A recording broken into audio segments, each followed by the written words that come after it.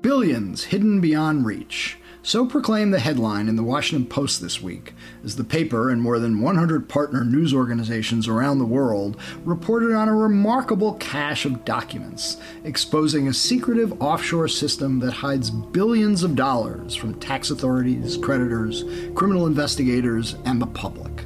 And who takes advantage of the system? World leaders like Jordan's King Abdullah, the Prime Minister of the Czech Republic, and the presidents of Ukraine, Ecuador, and Kenya, among others, not to mention Russian oligarchs, Middle Eastern princes, art dealers, and professional scam artists seeking to protect their assets from the clawing hands of law enforcement agents and financial regulators. We'll talk to one of the lead reporters on this project, the Washington Post's Greg Miller, about how these documents surfaced and what they have exposed on this episode of Skullduggery. I do solemnly swear that I will faithfully execute the office of President of the United States and will, to the best of my ability, preserve, protect, and defend the Constitution of the United States. So help me God. So help me God. So help me God. So help me God. So help me God. So help me God. I'm Michael Isikoff, Chief Investigative Correspondent for Yahoo News. I'm Dan Kleidman, Editor-in-Chief of Yahoo News. And I'm Victoria Bassetti, a fellow at the Brennan Center for Justice. So quite a cache of previously secret documents that have been now made public by lots of newspapers around the world who had access to this, a sort of international consortium of news organizations, and they've made from some really rich reporting about how all sorts of people avoid and escape any transparency about their assets, including, as I mentioned, world leaders. But to me, I think this is just a reminder of the sort of avalanche of leakers and whistleblowers who have been coming forward in recent years. We had this week, the truly remarkable testimony of Frances Hogan, the Facebook whistleblower, coming forward and testifying before the Senate about how Facebook has basically ignored internal warnings about the harm that its system was doing. But there's so many more. There've been repeated leaks of these financial documents. This is called the Pandora Papers, the new one. But, before that, there was the Panama Papers, the Paradise Papers. And, one after another, leakers are coming forward, whistleblowers are coming forward, and really making an impact. Yeah, we're going to talk to Greg Miller about this phenomenon in our conversation. And, it is clearly technology related because, digital technology makes it easier for people to actually collect all of this information and then put it out there. But it's technology related in another sense, a more profound sense, which has led to this kind of era of radical transparency, which is, the internet has just empowered people, individuals, and in some ways weakened institutions and emboldened people to be able to actually take on institutions in ways that we never have been able to do before. So this is not going away. I think there's just going to be more and more of it. And I got to say, I watched Frances Hogan's testimony, and she was about as credible and believable and earnest a whistleblower as I can remember seeing. Really powerful testimony, citing how Facebook's own research has identified how the clickbait nature, centrality of the Facebook algorithm, that if it engages, if it gets you excited, if it gets you angry, you like it more, you pass it on more, and that's what's feeding so much of the political divisions within our country. And just one other thing, I was struck watching an interview that was done on CNN, Monica Bickert, who's been a longstanding Facebook top executive, a woman, former federal prosecutor, gets invited on all sorts of panels, and she kept referring to stolen documents. I know. Stolen documents. 3 times in the course of 2 minutes. She said, this stolen material. Right. And actually, the truth is, and I know that Victoria is going to want to weigh in on this, but just my last point on this is that, I think actually there is Victoria may have even written it herself. There is a clause in the Dodd-Frank law that actually protects people, whistleblowers, from taking this kind of information and giving it to the government, giving it to the SEC, for example, because this is information that could have a material effect on, shareholders' interests. And so she did her best to make this whistleblower look like a criminal, but I thought it was actually pretty heavy-handed. And the Facebook whistleblower, for the record, is incredibly well lawyered up with a whistleblower lawyer. I mean, that's actually kind of one of the more interesting developments, I think, probably in the last 20 years in D.C., which is that there is an entire kind of culture of whistleblower lawyers now. Mike, I think you have a few of them on speed dial. I'm not entirely sure, but there are communications with them. Yes, there are whistleblower lawyer specialists. There's an entire subculture of law and technology to kind of protect whistleblowers today.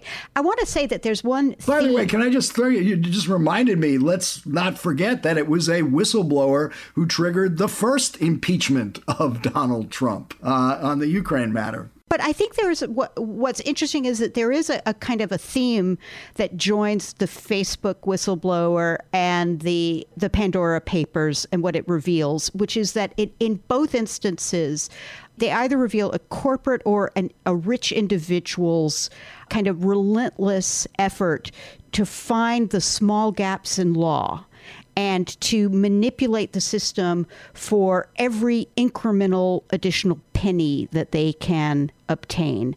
They both reveal kind of a culture of profound secrecy to insulate these corporations or these individuals from accountability. And these whistleblowers in both instances have really shone a light on a kind of a culture that you and I can only imagine, a culture of billionaires who will do anything that they can to protect their next billion. Here's a question for you. Is Danny right that Hogan is protected by Dodd-Frank because her stolen material was material that she's turning over to the government and could have a material impact on the company, and therefore she doesn't have to worry about Facebook coming after her? I think she does have to worry about Facebook coming after her, but I think that she probably didn't testify or do anything regarding this without having first an extraordinary crew of lawyers go through everything and make sure that she was about as well protected as she possibly could be. And by the way, it's specifically in regards to the SEC, is my understanding, because it is the Dodd-Frank law, and so that would be the regulator. Right. So now she could actually be given kind of immunity from at least criminal prosecution if she were to testify before Congress. So that's one thing that they have the ability to grant her. Famously, Congress has done it before to people and gotten them out of jail, and they probably shouldn't have gotten them out of jail, but they probably could give her immunity from criminal prosecution for this, whether or not they can't immunize her from kind of a civil claim.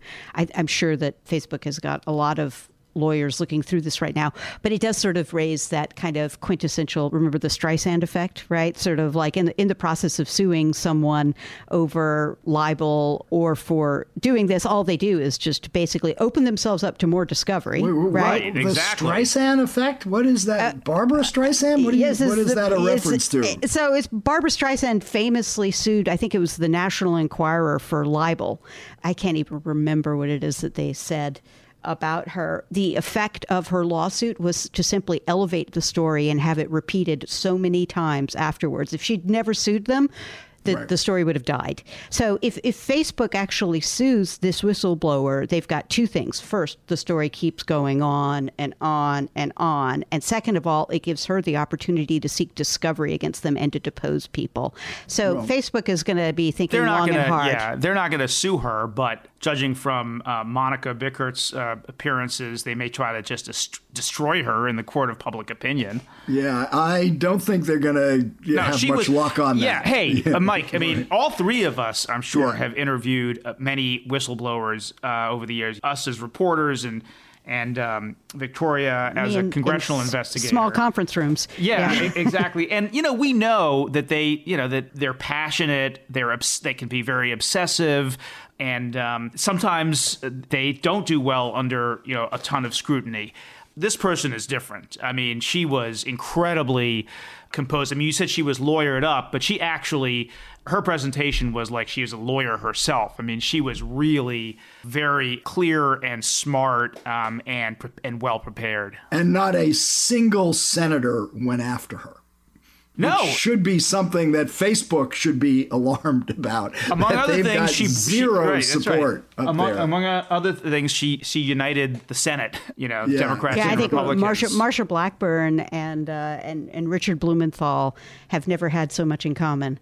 Yeah, put her in charge of solving the debt ceiling. Then exactly. Maybe she could bring everybody together. But it is a reminder, though. I mean, whistleblowers do play a pretty essential part in our democratic process, as it has evolved. And yes, somebody like Haugen does have protection because she's exposing the secrets of a company that's a very powerful company that's out of control. But people in the intelligence community and the government who seek to come forward with improper actions don't fare so well. And there are still, multiple criminal cases, prosecutions that have been done by the Justice Department under, multiple administrations, including this one. But also, just as a reminder, we're going to talk in a moment about the current Supreme Court case about Abu Zubaydah, which is all about how he was tortured, waterboarded by the CIA when he was taken into custody after 9/11.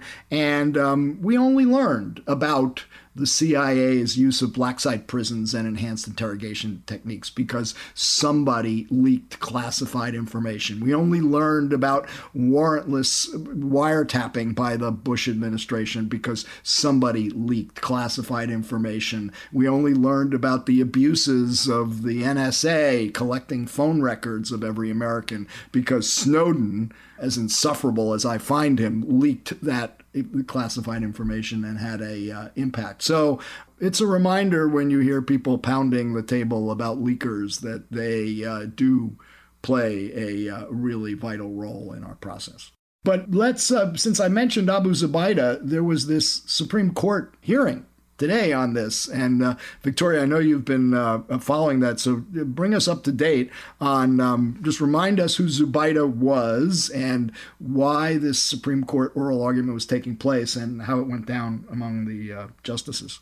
So Abu Zubaydah was captured by the CIA and by American forces early in the war on terror, early after 9/11, and was held in black sites, not in Guantanamo. He was held in several black sites over the course of many years and was suspected by American operatives of having a very close connection to Al-Qaeda. And Bin Laden personally, I think he was suspected of being Bin Laden's chauffeur. Was that? I think that's anyway. I don't know about the chauffeur, but some kind of operational commander. I think at one point they said he was the number 3 Al-Qaeda person. Yeah, he was tortured, waterboarded more than 80 times over the course of 20 days. And one of the places where he was held was in Poland, where apparently some of this torture also occurred. Abu Zubaydah has filed essentially a complaint with Polish prosecutors. He is entitled to present evidence to the Polish prosecutors that he is a victim of U.S. abuse on their soil. And he has been seeking essentially the testimony of his torturers in Poland in order to assist his case. The United States is attempting to keep them from testifying and keep that information from Polish prosecutors, asserting a state secrets doctrine, and the case essentially reached the Supreme Court today, where at least it appears that the panel was almost to a person, regardless whether or not it was a liberal justice or a conservative justice, more or less on the government side, that these were state secrets, that the U.S. government shouldn't be required to disclose them to Poland. The courts have always been very deferential to the government on this state secrets privilege, right? Exactly. With probably ample justification. You don't want the United States government to basically be disclosing incredibly sensitive national security information easily. Apparently, the oral argument did not go well for al-Zubaydah until the last 4 minutes and al-Zubaydah is in Guantanamo right now. So he's been in Guantanamo for, 15 years. Yeah. Right. And never been charged with a crime. Never been charged, but he's held. Important point to remember. He's essentially held incommunicado in Guantanamo. Within apparently the last 5 minutes of oral argument, Justice Gorsuch asked the U.S. lawyer, well, why don't you just allow Abu Zubaydah to testify in Poland? Just, you don't need to reveal state secrets. Just let him testify about what happened to him in Poland. And the U.S.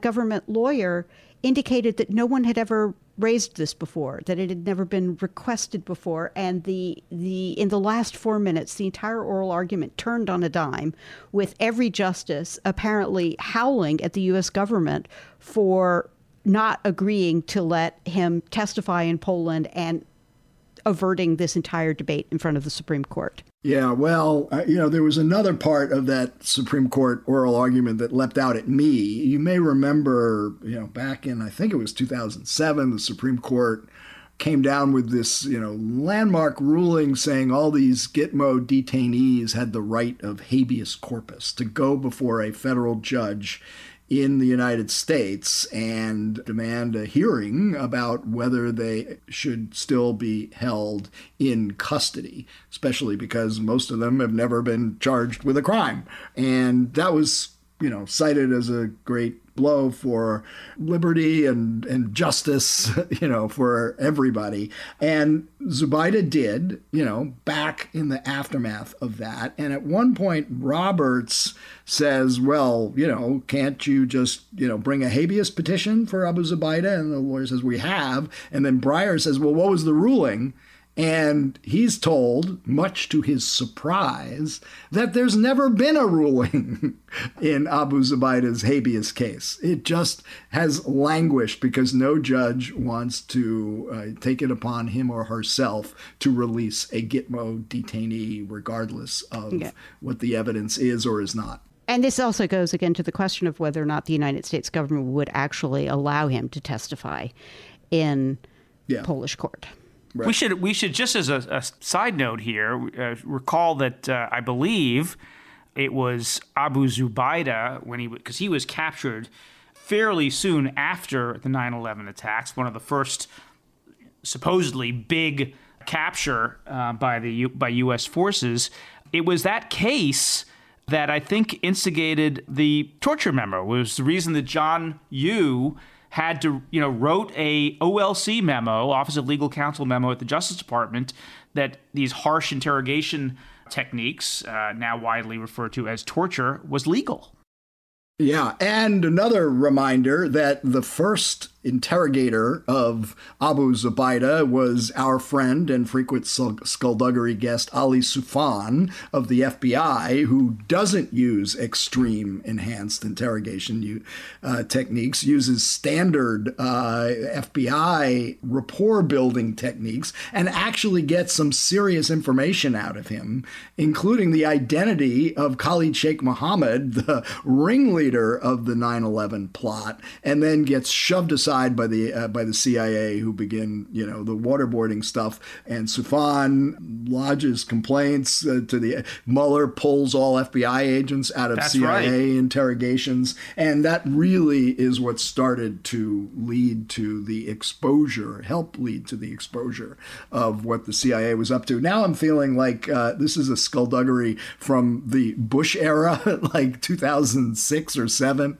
Well, and if we're going down that road, I would point out... Let's talk about drones, huh? Well, no, I was just going to say, I would love to know, Victoria, what Justice Kavanaugh said during these arguments, because, of course, he was in the Bush administration at that time. He probably was one of the people who was literally running out of the White House because they thought that there was a plane headed for the White House. So it'd be interesting to know what, I think I know what his position will be on this state secrets privilege, but everyone seems to have a personal connection here. Well, one of the more interesting developments of this current Supreme Court term, which is the first one since COVID started that they're doing in person, so that's interesting. But apparently, in the first 4 oral arguments, Clarence Thomas has asked a question. Yes, what is going on with Clarence Thomas? Like, did he have some kind of, did he go to therapy and no. Finally was encouraged, speak, Clarence. You can it's completely fascinating. Speak your mind. Yeah. So during COVID, when they started doing telephonic oral arguments, the way it was conducted was essentially the Chief Justice would give each other justice in order of priority. He would call on them and say, "It's your 5 minutes, Justice," whoever.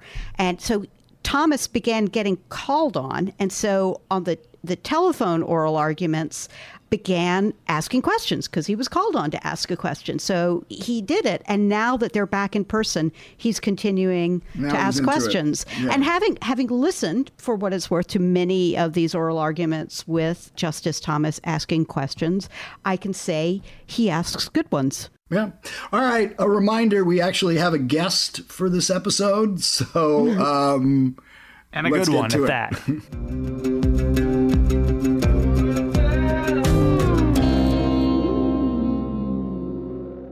All right, we are now joined by Greg Miller of the Washington Post and one of the paper's lead reporters on the Pandora Papers extravaganza. Greg, welcome back to Skullduggery.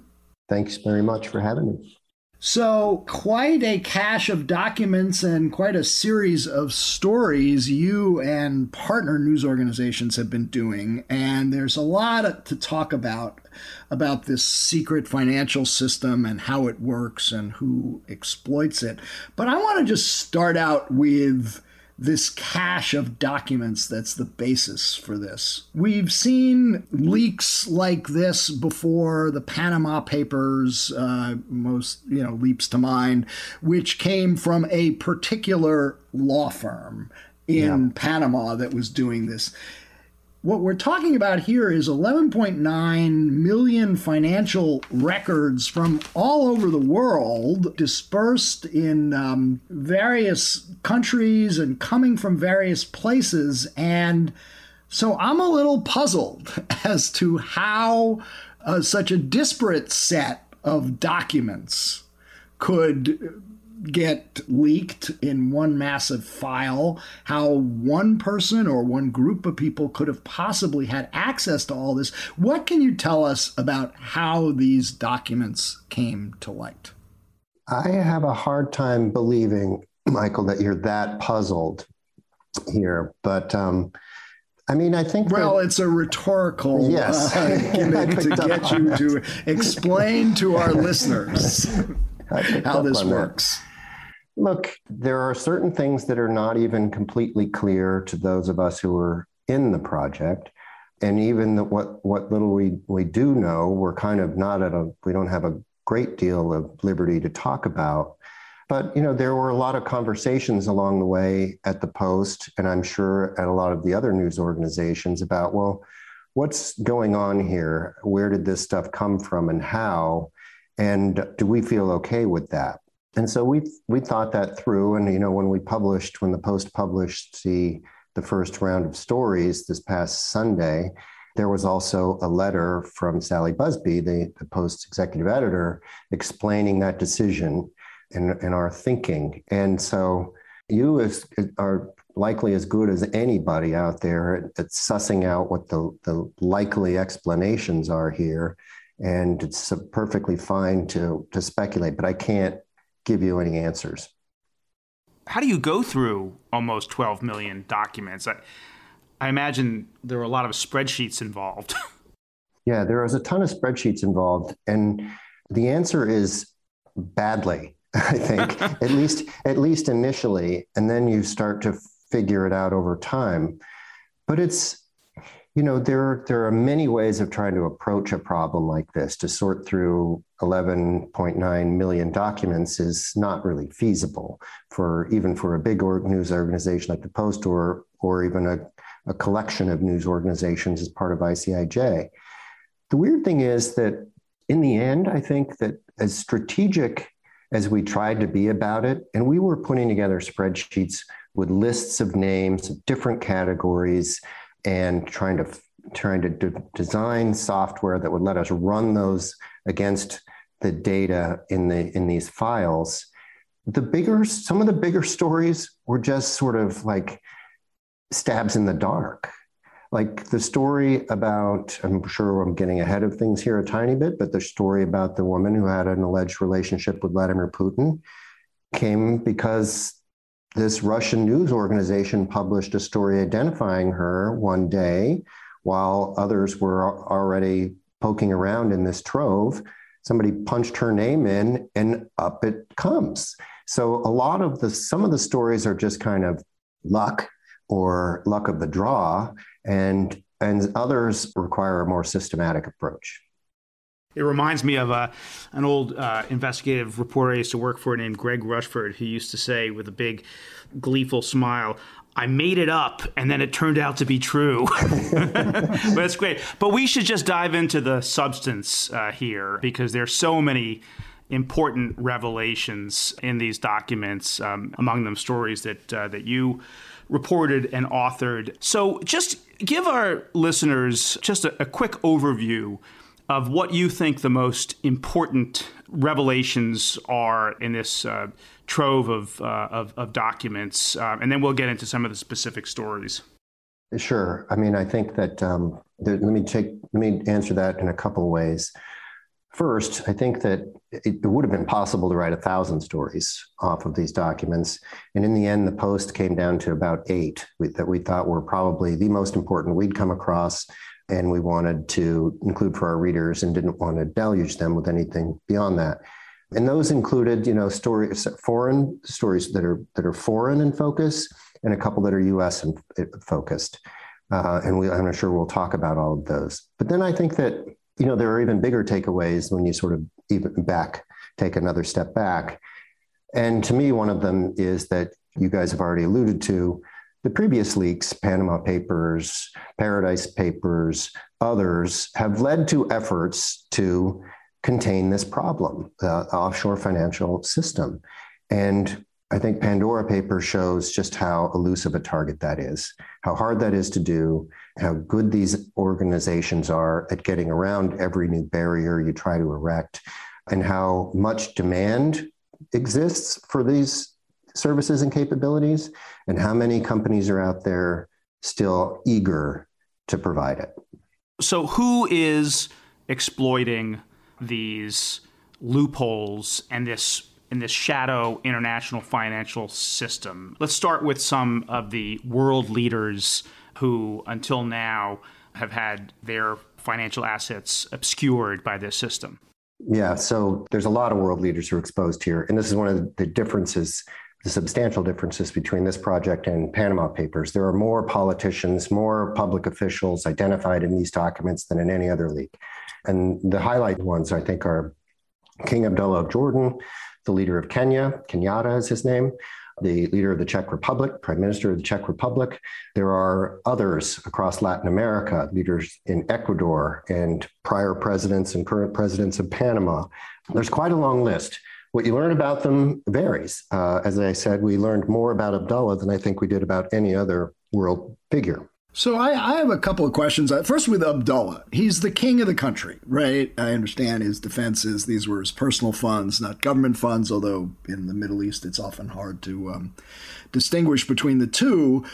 But I mean, what is, in Abdullah's case, what's his motivation for trying to take advantage of these secretive LLCs buying up, properties around the world? I mean, surely he's not worried about Jordanian tax collectors. He doesn't. He doesn't have to pay taxes, right? He doesn't have to pay taxes. Yeah. So his lawyers confirm that. Yeah. So what is his motivation in using these, obscure, secretive methods of hiding his purchases? I think two things that I want to answer there, Michael. You started out by talking about how difficult it can be to distinguish in the Middle East between what's public and what's private. So I think there's a couple possible motivations for Abdullah here.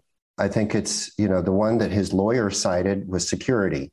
This is a guy who has faced plots on his life by al-Qaeda, whose country has been a target of the Islamic State. And in the fight against the Islamic State, there are real security concerns for him, and we get that. I think, though, the likelihood that they would target his fortified compound in Malibu is kind of remote. He's not even there more than 1 or 2 days a year, as far as we can tell. So I think there are other motivations. And I don't know, but I suspect he went to a lot of trouble to make sure none of this came to light publicly. And I don't imagine that this would be something he wants the Jordanian public to know about. Even after our stories ran, not a single Jordanian outlet published any of this except one that we talked to, and they were contacted by the intelligence service and told to take it down.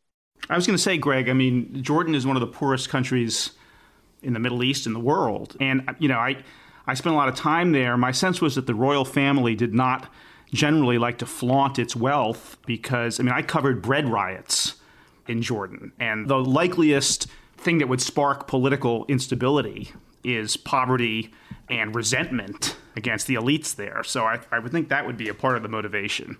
So let me ask you about another one that hasn't gotten a lot of attention, but kind of grabbed me, and that is the president of Ukraine, Zelensky, who obviously got a lot of attention during the impeachment battle a couple of years ago. He seemed like a sort of hapless good guy caught in a web of Trump's corruption, and you report from these papers that he owns a stake in a British Virgin Islands firm, which was holding shares in film production and distribution companies. A month before he's elected, Zelensky transfers his shares to a friend and business partner, Schaeffer.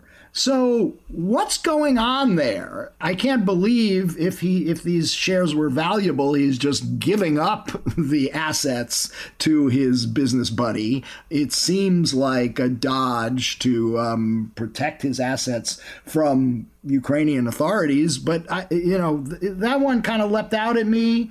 Tell us what Zelensky was up to and what's been the fallout in Ukraine. On Zelensky, I can't answer your question in tremendous detail, Michael. We looked at that case. We thought that would obviously be somewhat of interest for the Washington Post, given the role in the Trump impeachment of Zelensky. But the impeachment of Trump. The impeachment of Trump, I'm sorry. Based on his conversation with Zelensky. Exactly. Right. Yeah.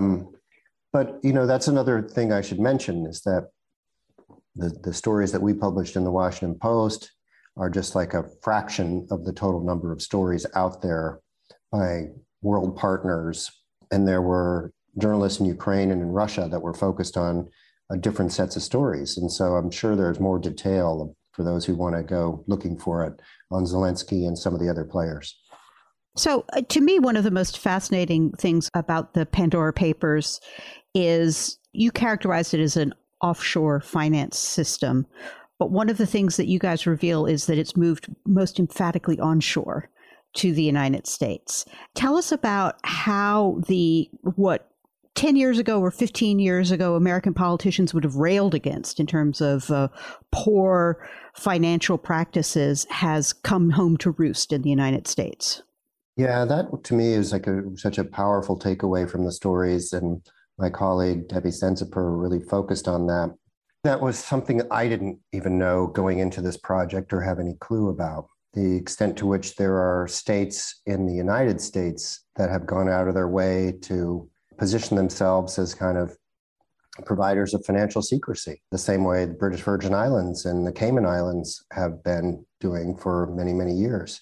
And, you look at these states and they include Delaware, South Dakota was prominent in our coverage, Alaska, Nevada, and a couple of others.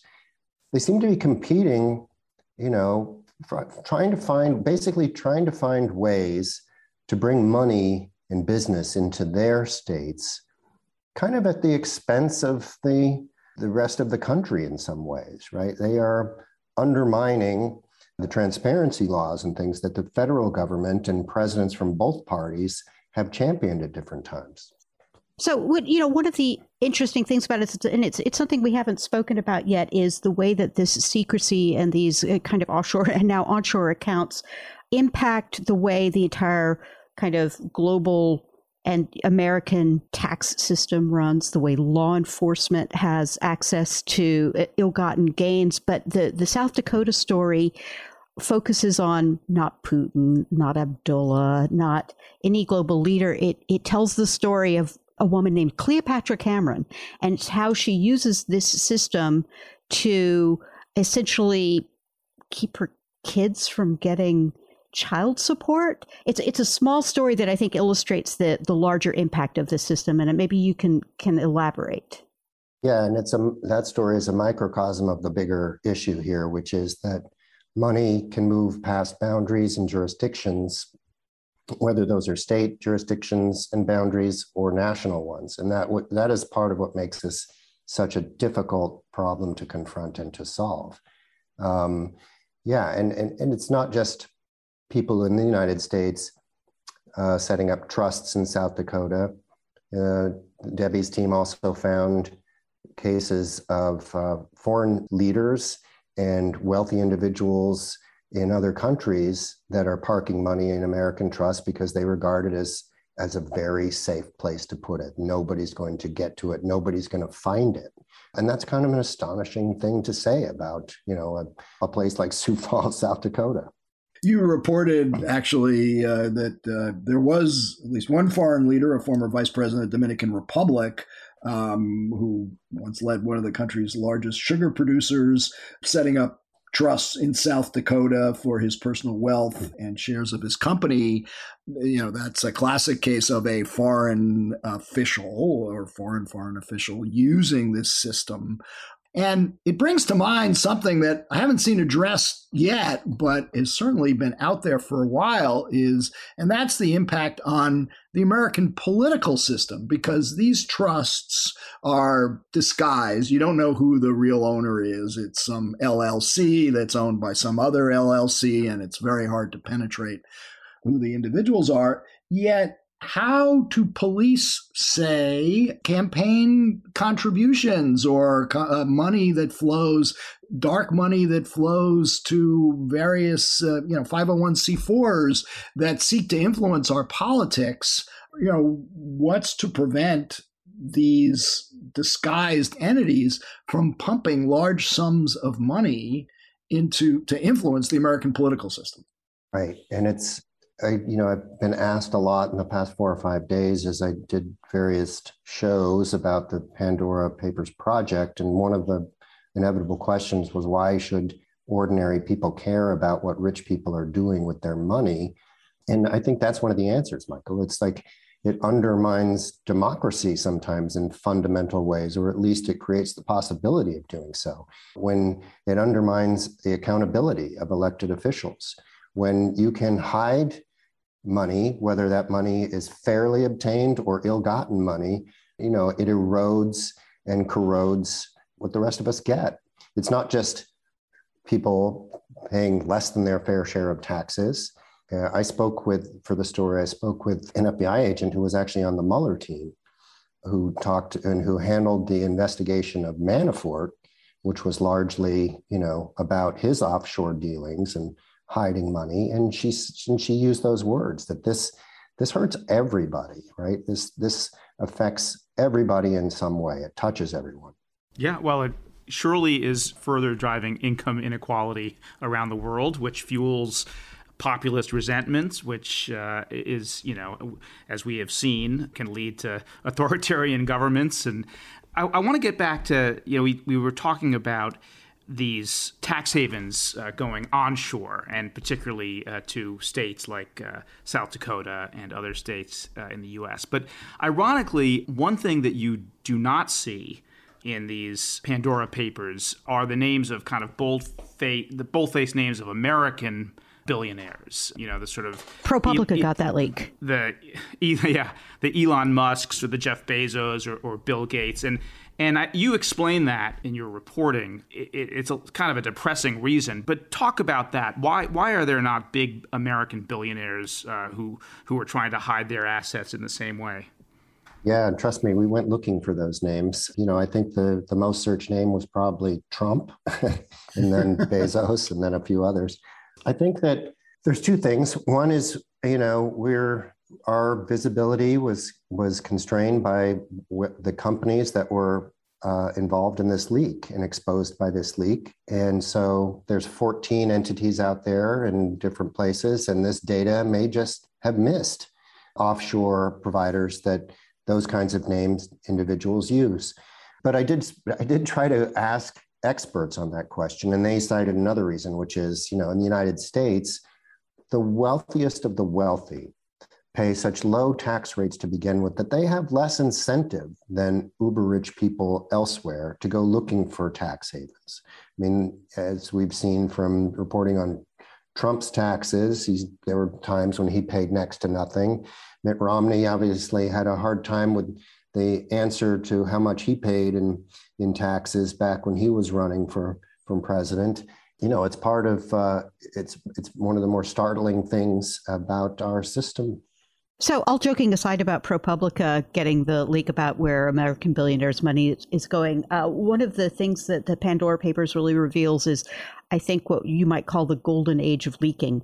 We had Panama Papers, Paradise Papers, Pandora Papers. Put a pin in how you guys decide what you name these papers. But then ProPublica had the huge leak. This week, there have been startling revelations from a Facebook leaker. Why do you think we've entered this golden age of leaking? I have a couple of thoughts. I want to hear some of your thoughts as well on this. I mean, I think part of it is just as simple as the pervasive nature of digital technology in our lives, right? So it's and you can expand that circle to include Snowden, who is sneaking highly classified material out on a chip inside of a Rubik's Cube. So it's the prevalence of technology and digitized information that enables, people, ultimately these are people who are making these decisions, to gather this kind of material and package it in some way and leak it. And sometimes it's an insider, and sometimes it's an external adversary. There are hacks behind some of these leaks. I mean, the WikiLeaks dumps of the 2016 election, we now believe U.S. intelligence agencies concluded was carried out by the Russian government and then dumped on us. So I think that's the bottom line. Let's exactly remember when Daniel Ellsberg leaked the Pentagon Papers, he had to spend weeks, if not months, actually, copy machine. But in a copying machine, copying those documents one by one, thousands of pages. So merely, but of course, that proves the point about that. Of course, that proves the point about technology, Mike, which is that if we didn't have access to a copy machine, we might never have seen the Pentagon Papers. But I think what you're saying is exactly right. It's the internet, it's digital technology, which has led to an age of kind of radical transparency because it's possible. I'm sure there are other forces, social forces and political forces at work as well, but it couldn't happen without the technology. It does make us as news people confront uncomfortable questions sometimes, right? I mean, I get asked about this a lot. I'm sure you guys do too. And we as journalists don't always care about the motivations of our sources. We're evaluating the veracity of the material that they have and its significance. But, in some cases, you do wonder sometimes about to what extent does the massive coverage of certain kinds of leaks encourage the criminal, illegal ways in which that material was obtained. And we sometimes wipe our hands of it and say, well, we're here to use this information to help educate people on a very important issue, which is true, but it's more complicated than that. Well, we've done a lot of reporting on WikiLeaks lately, and of course have delved into those complexities and moral ambiguities. So it is a feature. Let me just follow up, today. And this goes back a little bit to the sourcing question I asked you at the outset. When ProPublica got the tax records of all the billionaires who were paying no taxes, we had Steve Engelberg from ProPublica on, and he acknowledged that they didn't even know who leaked those documents. They got them, they were able to authenticate them, but they had no idea where and how they came to them. Well, they knew how, but who was providing them. In this case, do you know the identity of the people or person who leaked these documents? And what their motivation may have been? I don't, actually. Does that give you some pause? I can honestly say that we thought about that.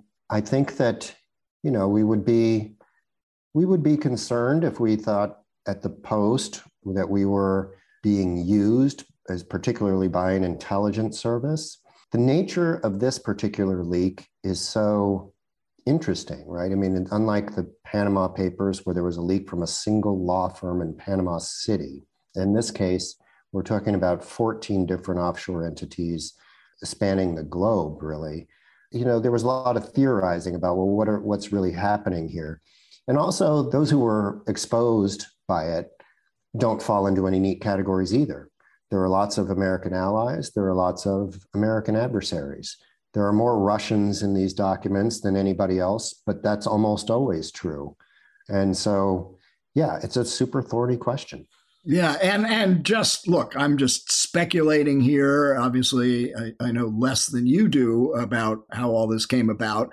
But if, your big first takeaway was King Abdullah of Jordan, he's got a lot of enemies in the Mideast in particular, neighboring countries like the Saudis, various other actors in the Middle East. If a foreign intelligence service wanted to stick it to King Abdullah, who was the target of a coup attempt not long ago, a good way to do it would be to collect all these files, send them all to you. You play up the Abdullah stuff. You play up a lot of other stuff as well, but they've achieved their purpose.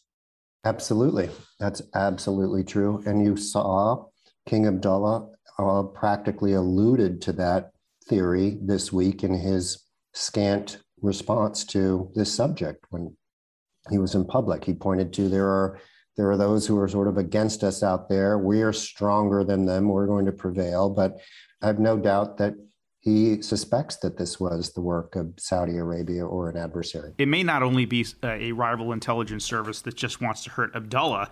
I imagine that King Abdullah is also a CIA asset in the way his father was for a long time. Certainly a very important ally in the Middle East. And so by embarrassing him, undermining him, it also hurts United States national security interests. Let me just say, Daniel, I think that's interesting. You made me think of something just now, which is, so Putin is convinced that this is all a CIA operation, basically. But if it were, Abdullah would not be their first target, right? Yeah, absolutely. I did want to ask about what I thought was one of the more colorful stories that the Post did based on these papers, and that involved a British scholar and an arts dealer who was trafficking in looted antiquities from Cambodia, which led Washington Post reporters on a kind of global treasure hunt to track all of this down. Tell us a little bit about Douglas Latchford, I think his name was. Douglas Latchford, and Peter Wariski is the Washington Post reporter who really did a great job on that story. And he was focused on that for quite a long time.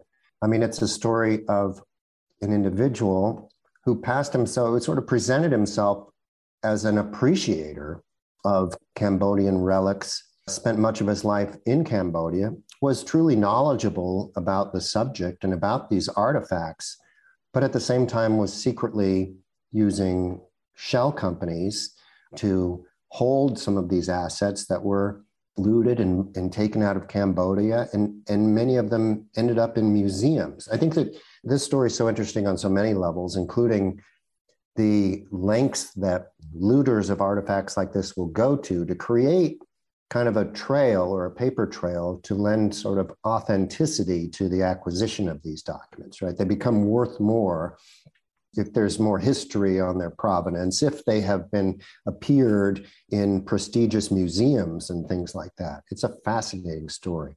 So I want to come back to some of the consequences or the impact of this kind of complex global system. You know, over the course of the last 20 years, the kind of global legal regime has put a lot of money and a lot of work into trying to stop illicit financial flows, to catch money laundering schemes, and to make the system more transparent.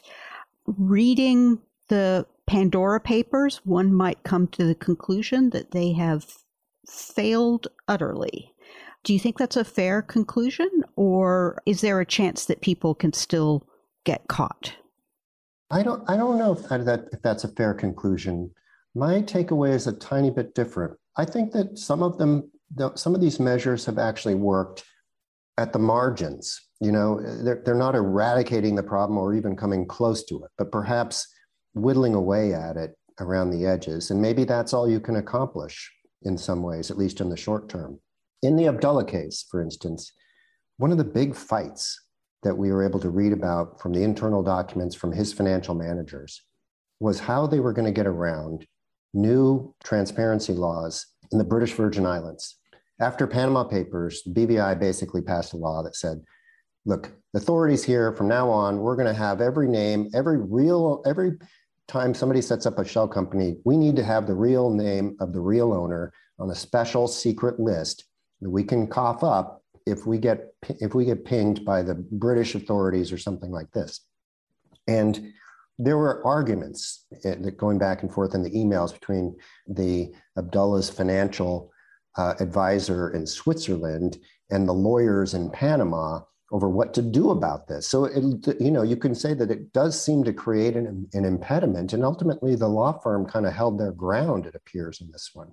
Let me ask you about another takeaway I had from this, which is a bit different than we've been talking about, is different than what we've been talking about, but it leapt out at me when reading your story in Wednesday's Washington Post about various figures close to Putin who have exploited this financial system left and right. You know, you started out with Deripaska. There are other characters who were old buddies of Putin who set up, LLCs in Cyprus and elsewhere. But a driver of this was the U.S. addiction to using sanctions to try to influence Russian behavior. And that's something we use all over the world routinely. When we can't think of what else to do about when a country does something we don't like, we sanction various people in it. But you're right on that. And this really leapt out at me. But the files also underscore the limits of sanctions, making clear that vast quantities of Russian money continue to slosh through secret global accounts, while Moscow's actions beyond its borders seem undeterred. Russia remains in control of Crimea. A prominent critic of Putin was poisoned last year. U.S. intelligence agencies accused Moscow of mounting a new attack on a U.S. presidential election. So here we have some of this activity is driven by oligarchs and others trying to hide their assets from U.S. sanctions, from the consequences of U.S. sanctions, which, as you point out in this piece, aren't really having much an effect on Russian behavior. It's interesting because the authors of those sanctions will say, well, you don't know what we deterred. Things would have been worse if it weren't for what we did after Ukraine. Well, the Russians tried to assassinate Navalny. They tried to assassinate Skripal.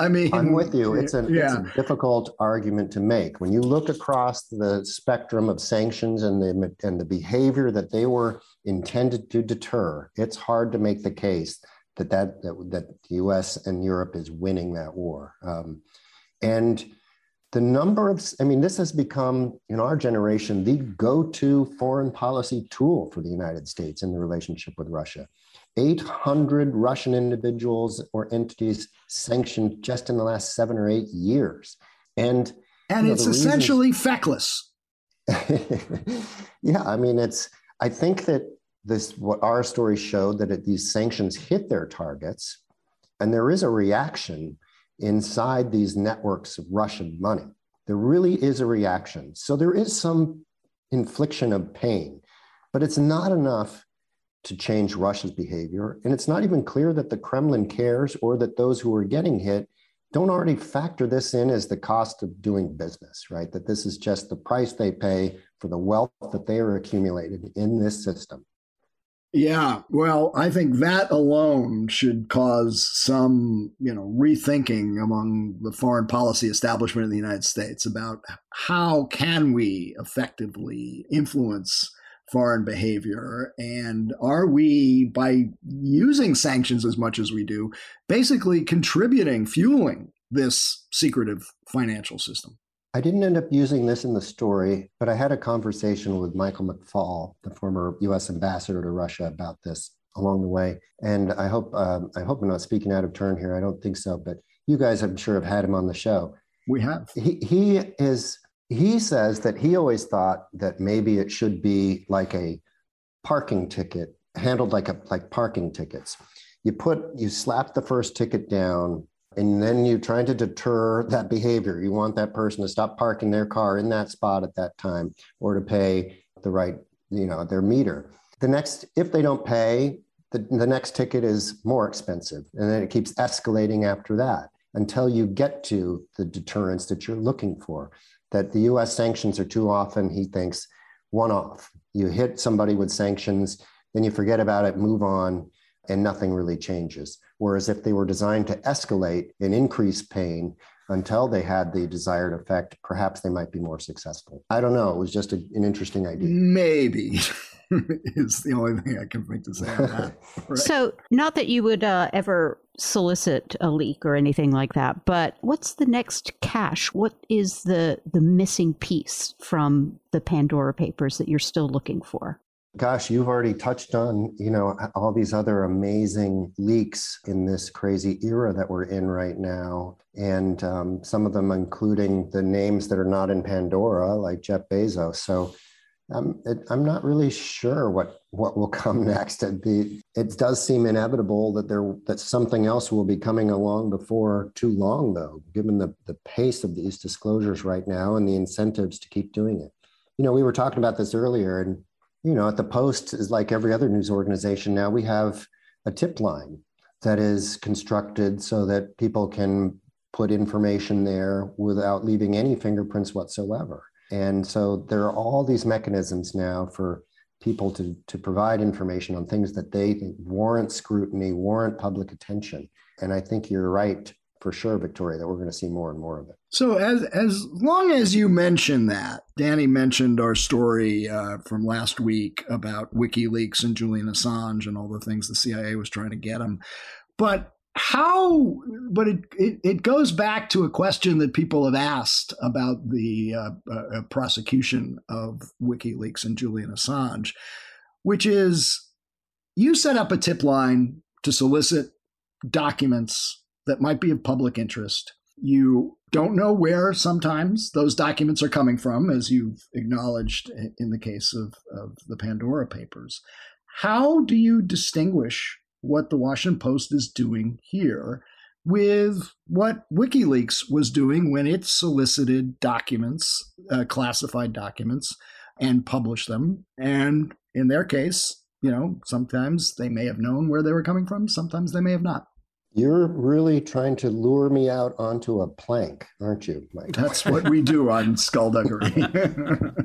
Well, there are distinctions, and maybe some of them are distinctions without differences. Correct me if I'm wrong. You guys are much more expert on WikiLeaks, especially of late, than I am. But there were instances in which WikiLeaks appeared to be actually providing instruction for theft of certain materials. That's obviously a line that a news organization should never cross, and no news organization that I've ever been part of has ever crossed that line.